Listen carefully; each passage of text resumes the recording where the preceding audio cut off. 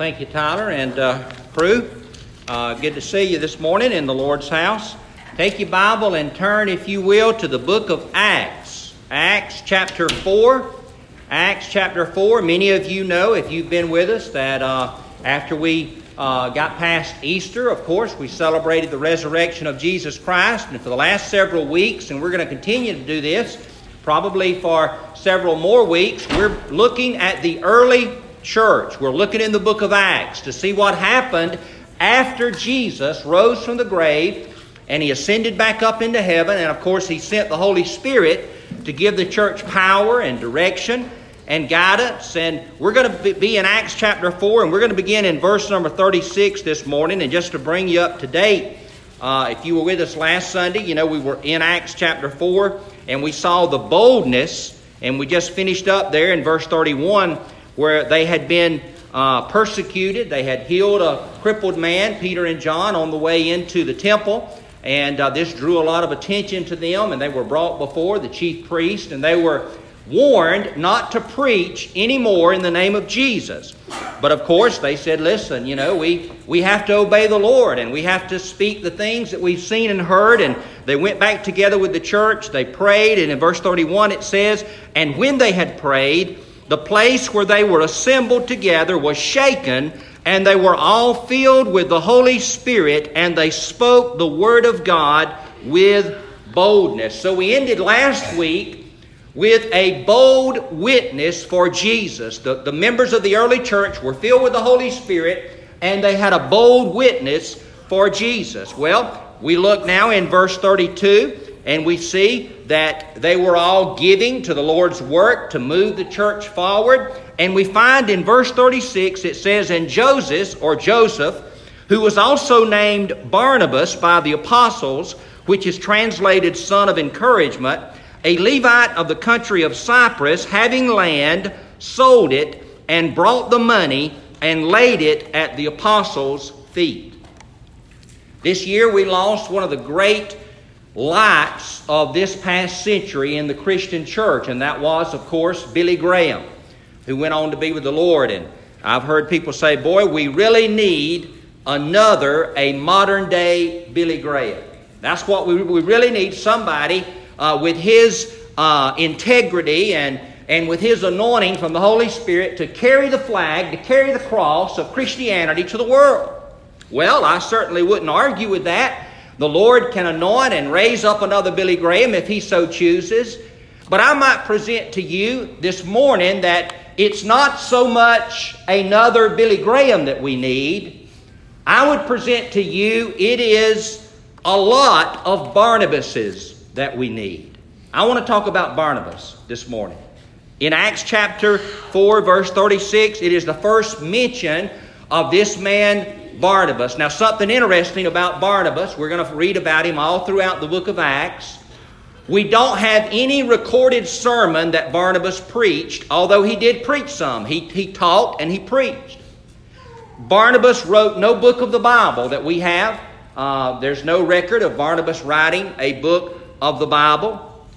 But what we do know about Barnabas is that God used him to impact the lives of many people in the book of Acts. And I want to just present to you this morning that you maybe can't be a Billy Graham. I certainly can't. No, you could say amen there if you'd like. I know I'm not a Billy Graham, and you're not a Billy Graham. And, sometimes we spend so much time looking at what we can't do. I guess it's human nature. We think, boy, if I was gifted like this person, or boy, if I could sing like this person, or if I could speak like this person, and boy, if I could talk to people like this person, boy, if I was like this person, man, I would really do a lot for God. If I had the money this person has, all the good I would do, all the giving I would do. And you know the story. I've told this story 100 times, but it makes a good point about the two old men sitting on the porch, and they're both poor. They don't have anything, and they're sitting there, and Billy and Johnny are the names. And Billy turns to Johnny and says, now, Johnny, he said, if you had 2 houses, would you give me one? And Johnny says, Billy, you and I have been together since children. Man, if I had 2 houses, I'd sure give you one. He said, well, I'm glad. Waited a minute. He said, now, Johnny, he said, if you had 2 cars, would you give me one? He said, Billy, let me tell you something. I love you like a brother. If I had 2 cars, I'd give you 2 cars. He waited a few minutes. He said, Johnny, if you had 2 hogs, would you? He said, now, Billy, you shut up. You know I got 2 hogs. And that's us. We're so willing to give what we do not possess. We think, boy, if I could preach, what a preacher I'd be. You know, if I could sing, what a singer I'd be. If I had money, how much I'd give. All the things we don't have, we're able to do so much with. But I want to present to you that all of us, every one of us in this building this morning, I'm going to give you some things that Barnabas did in the book of Acts. And none of these things that he did are things that you cannot do or I cannot do. All of us here can do these things that Barnabas did in the book of Acts. So I just want to share that with you this morning. We need more Barnabases. And you can be a Barnabas. Look in Acts chapter 4, verse 36. What did it say that he did? The first time he's mentioned in the book of Acts, it says that he had land, he sold it, and he brought the money, and he laid it at the apostles' feet. The first thing that we see about Barnabas is that he was generous. You can be generous. You don't have to have a lot of money to be generous. As a matter of fact, the Bible says if you are faithful in little, you'll be faithful in much. If you're faithless in little, you'll be faithless in much. So whatever you have, you can be generous whether you are rich or poor, to be willing to give, to be willing to help those that are in need. The Bible says in 1 Timothy chapter 6, Paul speaking to a young preacher by the name of Timothy, Paul said, instruct those who are rich in the present age not to be arrogant or to set their hope on the uncertainty of wealth, but on God who richly provides us with all things to enjoy. Instruct them to do good, to be rich in good works, to be generous, willing to share, storing up for themselves a good foundation for the age to come, so that they may take hold of life that is real. My friend, Barnabas was a man, he was a Levite. He was in the early church. God was doing a work. He said, I want to help this work. So he had some property. He sold that property and he gave that money to the work of the early church. Now, I'm not telling you to go sell your land and give it to the church, but if you want to, I'll give you the address to send it if you'd like. But what I'm telling you is to be generous. To be generous. Sometimes folks' idea of tithing is, they go out and party all Saturday night, and whatever they've got left, they look in their billfold and they say, well, here's a 10, I'll give that to God. I didn't need it last night. No, my friend, God deserves the best. He deserved the first fruits, not what you have left over after you get through doing what you want to do, but God wants the best. He wants the first. And you give Him the first fruit, not just of your money, but of your talents, of everything that you possess, of your intellect, of all that you have. You give God the best of what you have. Be generous. Galatians 6:2 says, bear one another's burdens.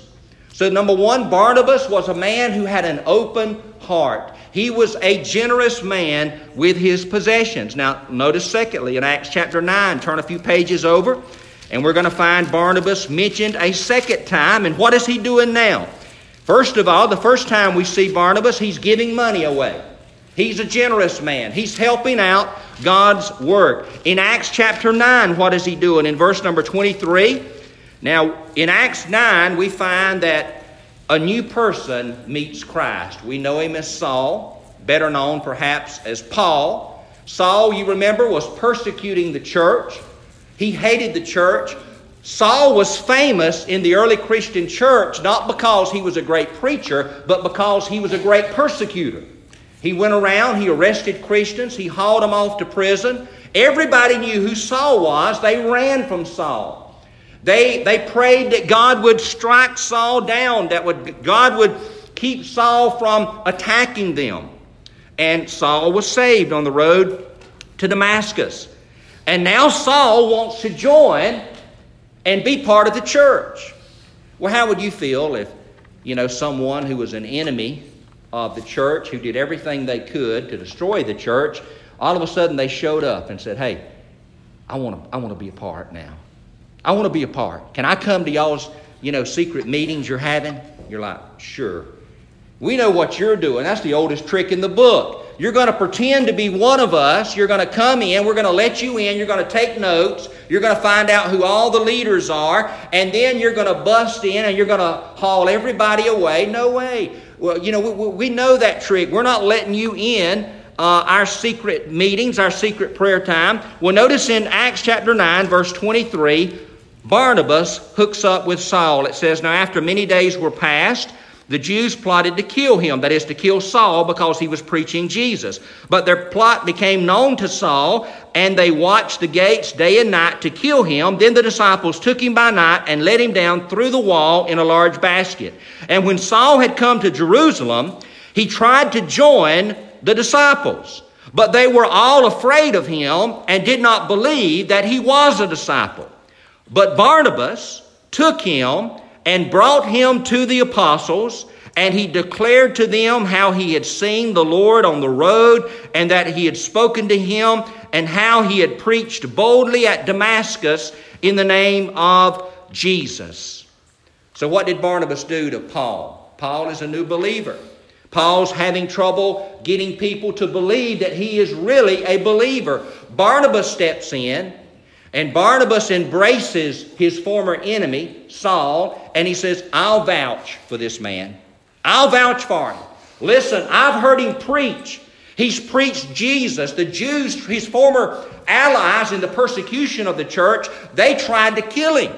And he risked his life for the faith. I vouch for this man. I stand for this man. I will be a reference for this man, Saul. He is a true believer. What Barnabas did, he befriended those who were friendless. He befriended the friendless. Number one, he was generous, and you can be generous. Number two, he reached out his hand to someone that others were having trouble accepting, and he was a friend to the friendless. You can be that. You can be a friend to the friendless. You can reach out to someone that others have trouble accepting, and you can be, as Barnabas was, an encourager and a friend to the friendless. A lot of times, and I'm going to talk to myself now, I love to preach, and I hope, I shared last week, you should want to share your faith and be bold in sharing your faith. But I think sometimes we as Christians, and maybe I should say as preachers, we're always wanting to preach and to give, somebody the story of the gospel, and that's wonderful. But sometimes people need something else first. I've shared this story before. I love I must not love him. I can't think of his name. Charlie Brown, the Peanuts comic strip. And, Lucy, she's the philosopher. If you're familiar with that comic strip, Lucy knows everything. And she's trying to teach Charlie Brown something one time. And she says, well, Charlie Brown, you have to have a purpose in life. And you have to, kind of figure out where you're coming from. And she said, now here's what it's like, Charlie Brown. Have you ever been on a cruise ship? He says, well, yeah. He said, well, you know how people on a cruise ship, they get those chairs and they unfold those chairs and they lay out in the sun. And Charlie Brown, some people lay on the back of the boat, facing the back of the boat, and they like to see where they've been. They just lay back there and they see the water going by. Other people, they go to the front of the boat and they lay out their chair. They want to see where they're going and they're looking forward. So Charlie Brown, on the sea of life, which way is your chair facing? What a great philosophical statement. Charlie Brown looks at her and he says, I've never been able to get my chair unfolded. And I think sometimes, we as, maybe I'm pointing this more at preachers than I am at you. We're going to give somebody some great oratory. Which way is your chair facing on the sea of life? Here's a question for you. Think about that deep question. And folks are sitting out there and they're saying, I hadn't even gotten to there yet. I'm still trying to get the chair unfolded. I don't really even know what's going on here. And oftentimes people don't need a sermon. What they need is a hug. What they need is a handshake. What they need is for someone to come alongside them and embrace them and be a friend to them. And then an opportunity will arise to share with that person after you've befriended them. And so Barnabas there, he took Saul, that everybody in Jerusalem, and Jerusalem was the headquarters of the early church. That was where all the administration, if you will, all the leaders were. And he goes there to the headquarters, and he wants to be a part. He's called of God. He knows God has a plan for him, but they won't receive him. They say, no, no, no. And Barnabas steps in, he embraces him, and he is a friend to the friendless. Well, the third time we see Barnabas, a couple of chapters over, go to chapter 11 and verse number 19, and we see Barnabas at work again. It says, now when those who were scattered after the persecution that arose over Stephen traveled as far as Phoenicia and Cyprus and Antioch, preaching the word to no one but the Jews only, but some of them were men from Cyprus and Cyrene, who when they had come to Antioch spoke to the Hellenists, that is, some of the Greeks, preaching the Lord Jesus. And the hand of the Lord was with them, and a great number believed and turned to the Lord. Then news of these things came to the ears of the church in Jerusalem. And they sent out Barnabas to go as far as Antioch. And when he had came and had seen the grace of God, he was glad, and encouraged them all that with purpose of heart they should continue with the Lord. So he befriended the friendless, he was generous, and thirdly, he encouraged new beginners. Here's these new Christians. They were Greeks. They were not like a Jew, not like him, like Barnabas. But yet he went out to them, he saw God's grace in their life, and he gave them encouragement. My friend, when someone comes in and they become a Christian, they often need encouragement. You need to reach out a hand and you need to say, listen, don't give up. Listen, don't quit. Continue in the Lord. Keep moving forward. Be firm and be faithful. God is faithful. You be faithful to Him. And Barnabas reached out and he was an encourager to those who began. Now, I'm sure he could have found a lot of things to criticize those Greek believers. They weren't like him. He had been raised a Jew.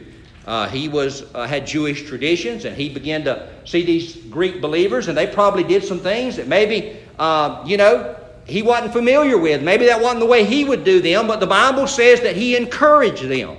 He gave them encouragement. So let's not be quick to criticize, especially a new believer, but let's always be willing to encourage. I've told this story numerous times before, but I'll never forget, and it has stayed in my mind really the whole time.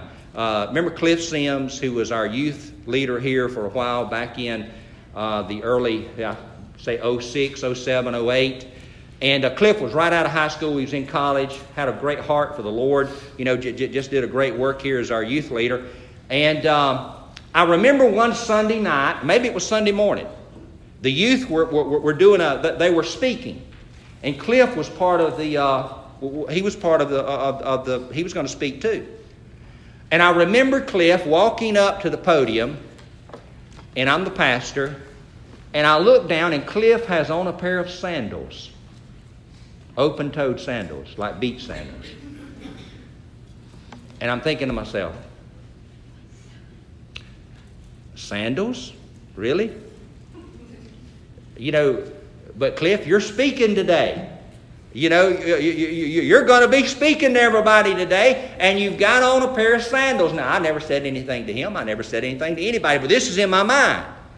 In my mind, I'm being critical of his dress. I'm thinking, I really think you probably should have wore some better shoes, than a pair of sandals on Sunday morning to speak behind the pulpit. Do you know where Cliff is today? Most of you do, don't you? He's somewhere in Indonesia or somewhere in the Muslim Far East, living out there where most of us would be scared to visit. But he has a wife, a pregnant wife, by the way, and a little girl that's about 6 years old. And she's growing up out there in this Muslim country. And you know what he's doing? He's wearing sandals. And he's going around teaching people how to grow coffee. That's the cover, by the way. Teaching people how to grow coffee. He's a Southern Baptist missionary out there teaching and sharing Jesus with people. Now, over the years, that has taught me a great lesson. When I think back how I was inwardly critical of something that really doesn't matter. I think Jesus probably preached in sandals, as best I can tell, maybe barefoot. In my mind, I'm thinking, you need to have respect for the Lord's house, and nothing wrong with that. Nothing wrong with that. But you see, I was letting something very minor create a negativity in my mind.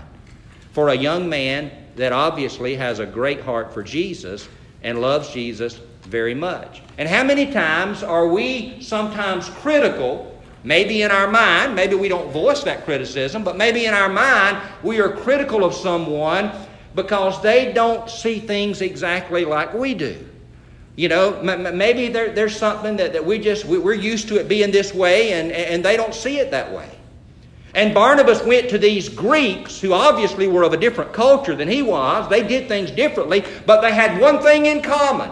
They both had experienced the grace of Jesus. They both had come to faith in Jesus Christ, and that, to Barnabas, almost got choked, but I made it past it. That to Barnabas was the overriding to everything else.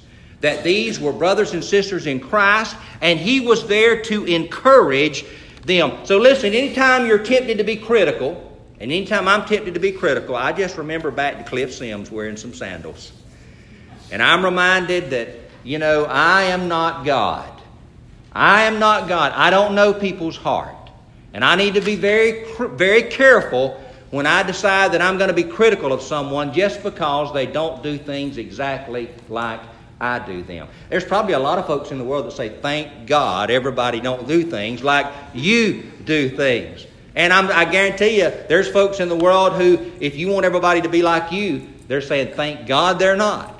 God made us all different. He made us all different, but we all have one thing in common, and that is we all have a God-shaped vacuum in our heart that only can be filled by God. Barnabas saw these early believers. They had that vacuum filled by God, and he went there, and he was not critical, but he encouraged them. Well, quickly, let's move on. Look in verse number 24. It says that he encouraged them with purpose of heart that they should continue with the Lord. And verse 24, for he was a good man, full of the Holy Spirit and of faith, and a great many people were added to the Lord. Now, this is very important. We're talking about Barnabas. We're talking about being a Barnabas. I've talked about him being generous and about befriending the friendless and not being critical, but being an encourager. But I want to show you something else Barnabas was, and this is perhaps not very popular in our modern age, but it's very important to notice. The Bible says that he was a good man, full of the Holy Spirit and of faith. And you can do the same thing, and I can too. Barnabas not only was generous and friendly to those who didn't have friends and an encourager to those who needed to be encouraged, but Barnabas was a holy man. The Bible says, for he was a good man. A good man. Now, we all know that there is none righteous, no, not one. And we all know that we're saved by the grace of God.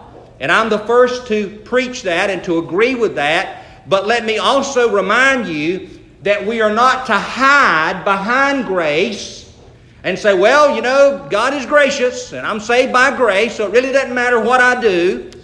I can live pretty much the way I want to, but God is a gracious God. He's a loving God. He absolutely is. But my friend, He did not save us. He did not die on the cross because sin is meaningless.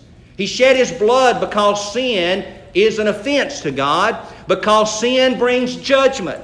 And in James chapter 2, verse 14, the Apostle James, he reminds us of the importance of what we do.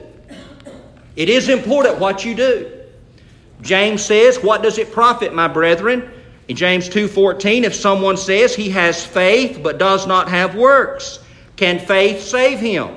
If a brother or sister is naked and destitute of daily food, and one of you says to them, depart in peace, be warmed and filled, but you do not give them the things which are needed for the body, what does it profit? Thus also faith by itself, if it does not have works, is dead. But someone will say, you have faith, and I have works. Show me your faith without your works, and I will show you my faith by my works. You believe that there is one God. You do well. Even the demons believe and tremble. But do you not know, O foolish man, that faith without works is dead? Was not Abraham our father justified by works when he offered Isaac his son on the altar? Do you see that faith was working together with his works? And by works faith was made perfect, and the scripture was fulfilled, which said, Abraham believed God, and it was accounted to him for righteousness, and he was called the friend of God. You see then that a man is justified by works and not by faith only. Likewise was not Rahab the harlot justified by works when she received the messengers and sent them out another way? For as the body without the spirit is dead, so faith without works is dead also. Listen, there's a very popular theology today. I like to call it cheap grace. And it simply means that, if I confess and I say Jesus is Lord and I believe in Jesus, then I pretty much, my ticket's punched. I'm going to heaven.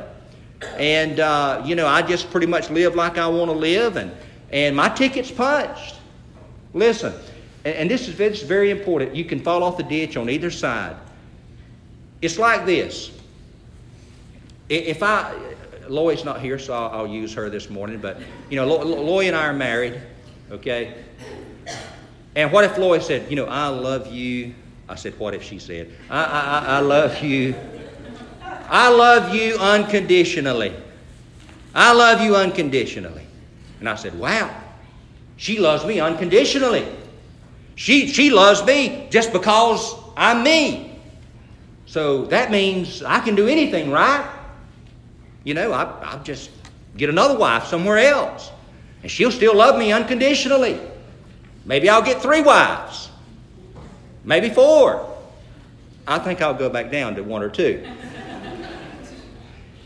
You all say that's crazy. She wouldn't put up with that. Well, she loves me unconditionally, right? And that's the way some people are about Jesus. They say, well, Jesus loves me just as I am.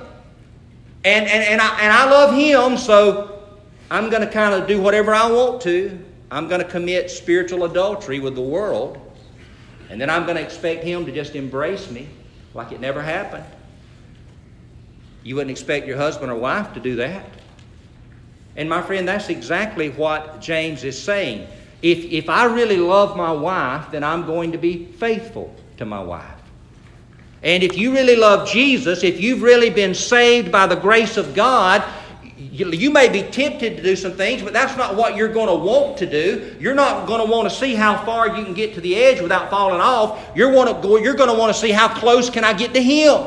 I don't want to do anything that might come between me and Jesus. My goal is not to skirt as close as I can to the edge without falling off. My goal is to get as close as I can to Jesus. And the Bible says that Barnabas was a good man.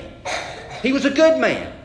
He lived for God in every part of his life. He was a holy man. And somehow we think, holiness is something for the church down the road that's a different denomination. My friend, holiness is for anybody that follows Jesus.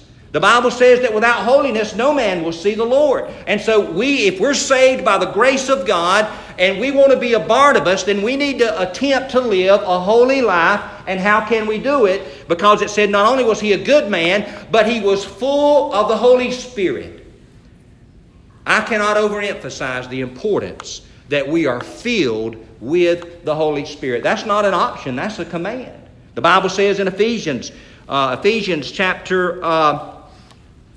I'll find it here in a minute on the next page. Ephesians chapter 5, verse 15. He says, see that you walk circumspectly, not as fools, but as wise, redeeming the time because the days are evil. Therefore do not be unwise, but understand what the will of the Lord is. Do not be drunk with wine, in which is dissipation or waste, but be filled with the Spirit. There's a command. Be filled with the Spirit, speaking to one another in psalms and hymns and spiritual songs, singing and making melody in your heart to the Lord, giving thanks always for all things to God the Father in the name of our Lord Jesus Christ. You say, well, how can I be filled with the Holy Spirit? Jesus said, if you ask for the Holy Spirit, will not your Father give him to you? You ask. You say, Lord, I want to be filled with your Holy Spirit. I yield myself to you. I want to walk in the power of your Spirit. I need your Holy Spirit to give me strength and courage to overcome temptation. I need your Holy Spirit to give me wisdom. You simply say, Lord, fill me with your Holy Spirit. I yield myself to you. I want to be full of your Spirit. Barnabas was a good man. His works matched his confession.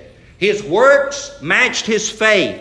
His walk matched his talk, and he was full of the Holy Spirit. He was yielded to the Spirit of God. He wasn't trying to see how close he could get to the edge without falling off. He was trying to get closer and closer to Jesus every moment. And also it said he was full of faith. Full of faith. I know we need to move on, but I just want to say this regarding faith. Don't be focused on the size of your faith. Remember, Jesus said if you have faith as a grain of mustard seed so little you can barely see it. It doesn't matter how big your faith is. What matters, the Bible says to every man a measure of faith is given. Everybody in this building has a measure of faith. You have faith. What's important is where do you place that faith? In whom or in what is that faith placed? Everybody here has faith in something. Some people have faith in the government. God help you. Some people have faith in their spouse. Well, hey, you should love your spouse, but don't put faith in your spouse. Your spouse can't make you, can't fulfill you. Your spouse can't make you a, quote, happy person. Some people have faith in their family or faith in their tradition. Listen, take your faith and put it in God. Not in anybody or anyone else. What little bit of faith you have, put it in Jesus. Barnabas was a good man, full of the Holy Spirit and full of faith. Well, quickly, look there in verse 11. We see Barnabas again in verse 25. What is he doing now? Remember Paul, it says Barnabas departed for Tarsus to seek Saul, and when he had found him, he brought him to Antioch. Who's leading who? Saul is going to become a great apostle and a great preacher. He's going to write half of the New Testament. How many books in the New Testament did Barnabas write? 0. But who's leading who right now? Barnabas is leading Saul. He brings him, the Bible says, to Antioch. And so it was that for a whole year they assembled with the church and taught a great many people. And the disciples were first called Christians at Antioch. Barnabas never became an author of a New Testament book. Again, although he did preach, we have no record of a sermon. Although we do have Paul's sermons recorded, Peter's sermons recorded. But do we see that Barnabas was jealous? No. Sometimes folks don't want to hire somebody they think smarter than them. You ever notice that? Listen, if you want to have a good business, you need to hire folks smarter than you are. Some folks are scared. If I hire this guy, he'll take my job. He's smarter than me. He'll be running this place before long. Well, you're a wise owner or a wise manager. If you can find somebody smarter than you ought to hire them on the spot. That's the kind of folks you need. And most businesses that are willing to do that become successful because they're not jealous. Well, here we have Barnabas. He was a great developer of the future leader Paul because he was willing to go hand in hand with Paul. He wasn't jealous of Paul, afraid, he's going to outshine me. He's a greater preacher, a greater evangelist than I am. Barnabas was not jealous. He was willing to help others along the way, help somebody else succeed. Listen, if you help other people succeed, chances are, I know human nature takes over occasionally, but chances are some of those folks you help succeed, are going to turn around one day and see you down there still trying to climb up on that first step. Maybe they'll reach down and give you a hand up, and help you out. But be willing to help someone else succeed. Well, quickly, look in Acts 15, a very famous passage. Barnabas and Saul were great friends, but even great friends have disagreements. And all this I've told you about Barnabas, he was a good man, full of the Holy Spirit, full of faith. What a friendly person he was. He reached out to Saul. He stood by Saul when nobody else would. But did you know that Barnabas and Saul had a great disagreement? And look in chapter 15, verse 36, we see the disagreement they had. The Bible says, after some days, Paul said to Barnabas, "Let us now go back and visit our brethren in every city where we have preached the word of the Lord, and see how they're doing. Now Barnabas was determined to take with them John, called Mark. But Paul insisted that they should not take with them the one who had departed from them in Pamphylia, and had not gone with them to the work. Then the contention became so sharp that they parted from one another. And so Barnabas took Mark and sailed to Cyprus, but Paul chose Silas and departed, being commended by the brethren to the grace of God, and he went through Syria and Cilicia, strengthening the churches. I mentioned about Barnabas being a good man. Sometimes folks that seemingly live holy lives can be very critical of other people. Barnabas was not one. John Mark was a young man who at some point on a missionary journey, he had got homesick, and he went with Barnabas and Saul, and he says, I want to go back home. I'm sure Paul says, no, son, we're out here on the mission field, and we don't have time to worry with sending anybody back home to mama. You got to stay here with us. He said, no, I'm going back home. And I'm sure old Saul, he took out his quill, and by John Mark's name, he put a little black mark. He said, I'm going to remind myself I'm not worrying with him anymore. I gave him a chance to go on this great adventure, and he went back home. No more, never again.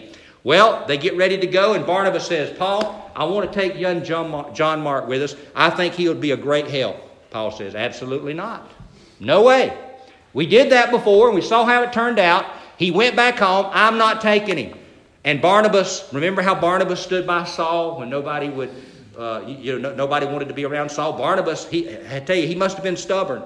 He says, yeah, Paul, we need to take him. I think he'll really do good this time. And Paul says, no, we're not going to do it. And the Bible says they couldn't come to an agreement, so they parted ways. Instead of Paul and Barnabas took John Mark. He went on his missionary journey. Paul chose another partner, Silas, and we remember Paul and Silas as the book of Acts follows them. Well, you might think, well, I wonder if Barnabas' trust was misplaced. You know, the last letter the Apostle Paul wrote was 2 Timothy chapter 4, or 2 Timothy. And in that letter, wrote many years after this happened, that we read here in the book of Acts. Listen what Paul says. He says, everybody has abandoned Paul. He's going to die, but he's going to be beheaded by the Romans in just a short period of time. And he says, only Luke is with me. Take Mark and bring him with you, for he is profitable to me for the ministry. Oh, faithful Barnabas. He reached out to John Mark, who had failed. He lifted up the fallen. He says, I'm going to give him a second chance. And old Paul, as he's getting ready to be beheaded, he says, Timothy, when you come, bring John Mark with you, for he is profitable to me for the ministry. Paul had changed his mind. The great apostle Paul was wrong. The great apostle Paul had changed his mind about young John Mark. Barnabas was right. He lifted up that fallen. The Bible says in Galatians 6, if a man is overtaken in a fault, you that are spiritual, restore such a one in the spirit of meekness, considering yourself, lest you also be tempted. My friend, if there's somebody that's fallen, it's not our job to beat them up. If they're truly repentant, God has beaten them up. It's our job to lift out a hand and rescue the fallen. Lift up the fallen and bring them back. So, you want to be a worker for God? You don't have to be a Billy Graham. Just be a Barnabas. I present to you, we need more Barnabases. God will raise up a Billy Graham. But you can be generous like Barnabas. You can befriend the friendless. You can encourage a beginner. You can be holy. You can be full of the Holy Spirit and put your faith in God. You can help someone develop the gifts they have, and you can lift up the fallen. That's what Barnabas did. He was a great encourager, and my friend, you can do that too if you'll let God use you. Let's pray. Father, we come to you in Jesus' name, and Lord, we pray that you would raise up Barnabases in our midst. Lord, you would help all of us to be like Barnabas, to be a son of encouragement, to lift up those that are fallen, to be generous, to be willing to be a friend to the friendless, to be full of the Holy Spirit, to be holy. to be full of faith that is placed in you. God, I pray that you would use us. Let us know that we don't need any special gift or special ability to be a Barnabas. Anybody can be a Barnabas. We just need to be willing to be the person you want us to be, to lay ourself down, to not be selfish, to be crucified unto the flesh, and to walk with you. I pray, Lord, you would help us to be like Barnabas. I pray if there's one here that doesn't know Jesus, Lord, that you would bring them by your Holy Spirit. In your name we pray. Amen. As we stand and sing, if you're here this morning, maybe God has spoken to you, you're welcome to come and pray. I'll be glad to pray with you as we stand and sing.